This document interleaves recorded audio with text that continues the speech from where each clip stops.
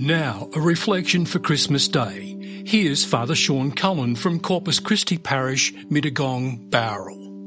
The traditional belief is that Jesus was born at night, a belief that contains powerful symbolism. It is certainly true that Jesus came into a world that was engulfed in spiritual darkness. Caesar ruled with force, the basis of his government.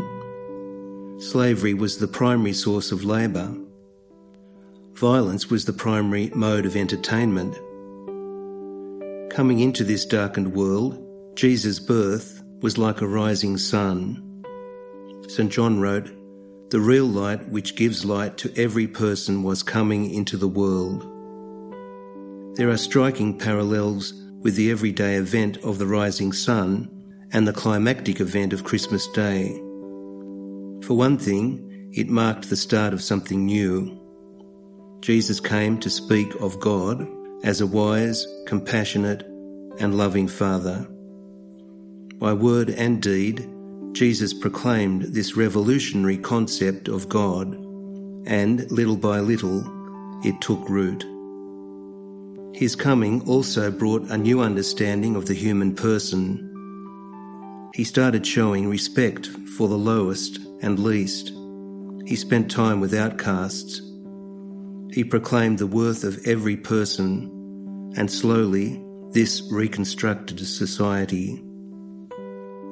The other characteristic of the sun rising that symbolises the birth of Christ is its power. Once it starts, there's no stopping it. Jesus' capacity to fashion victory out of defeat has persisted through the ages. In our darkened world, his way of living seems forgotten and rejected. But always, when the smoke clears, he is still here.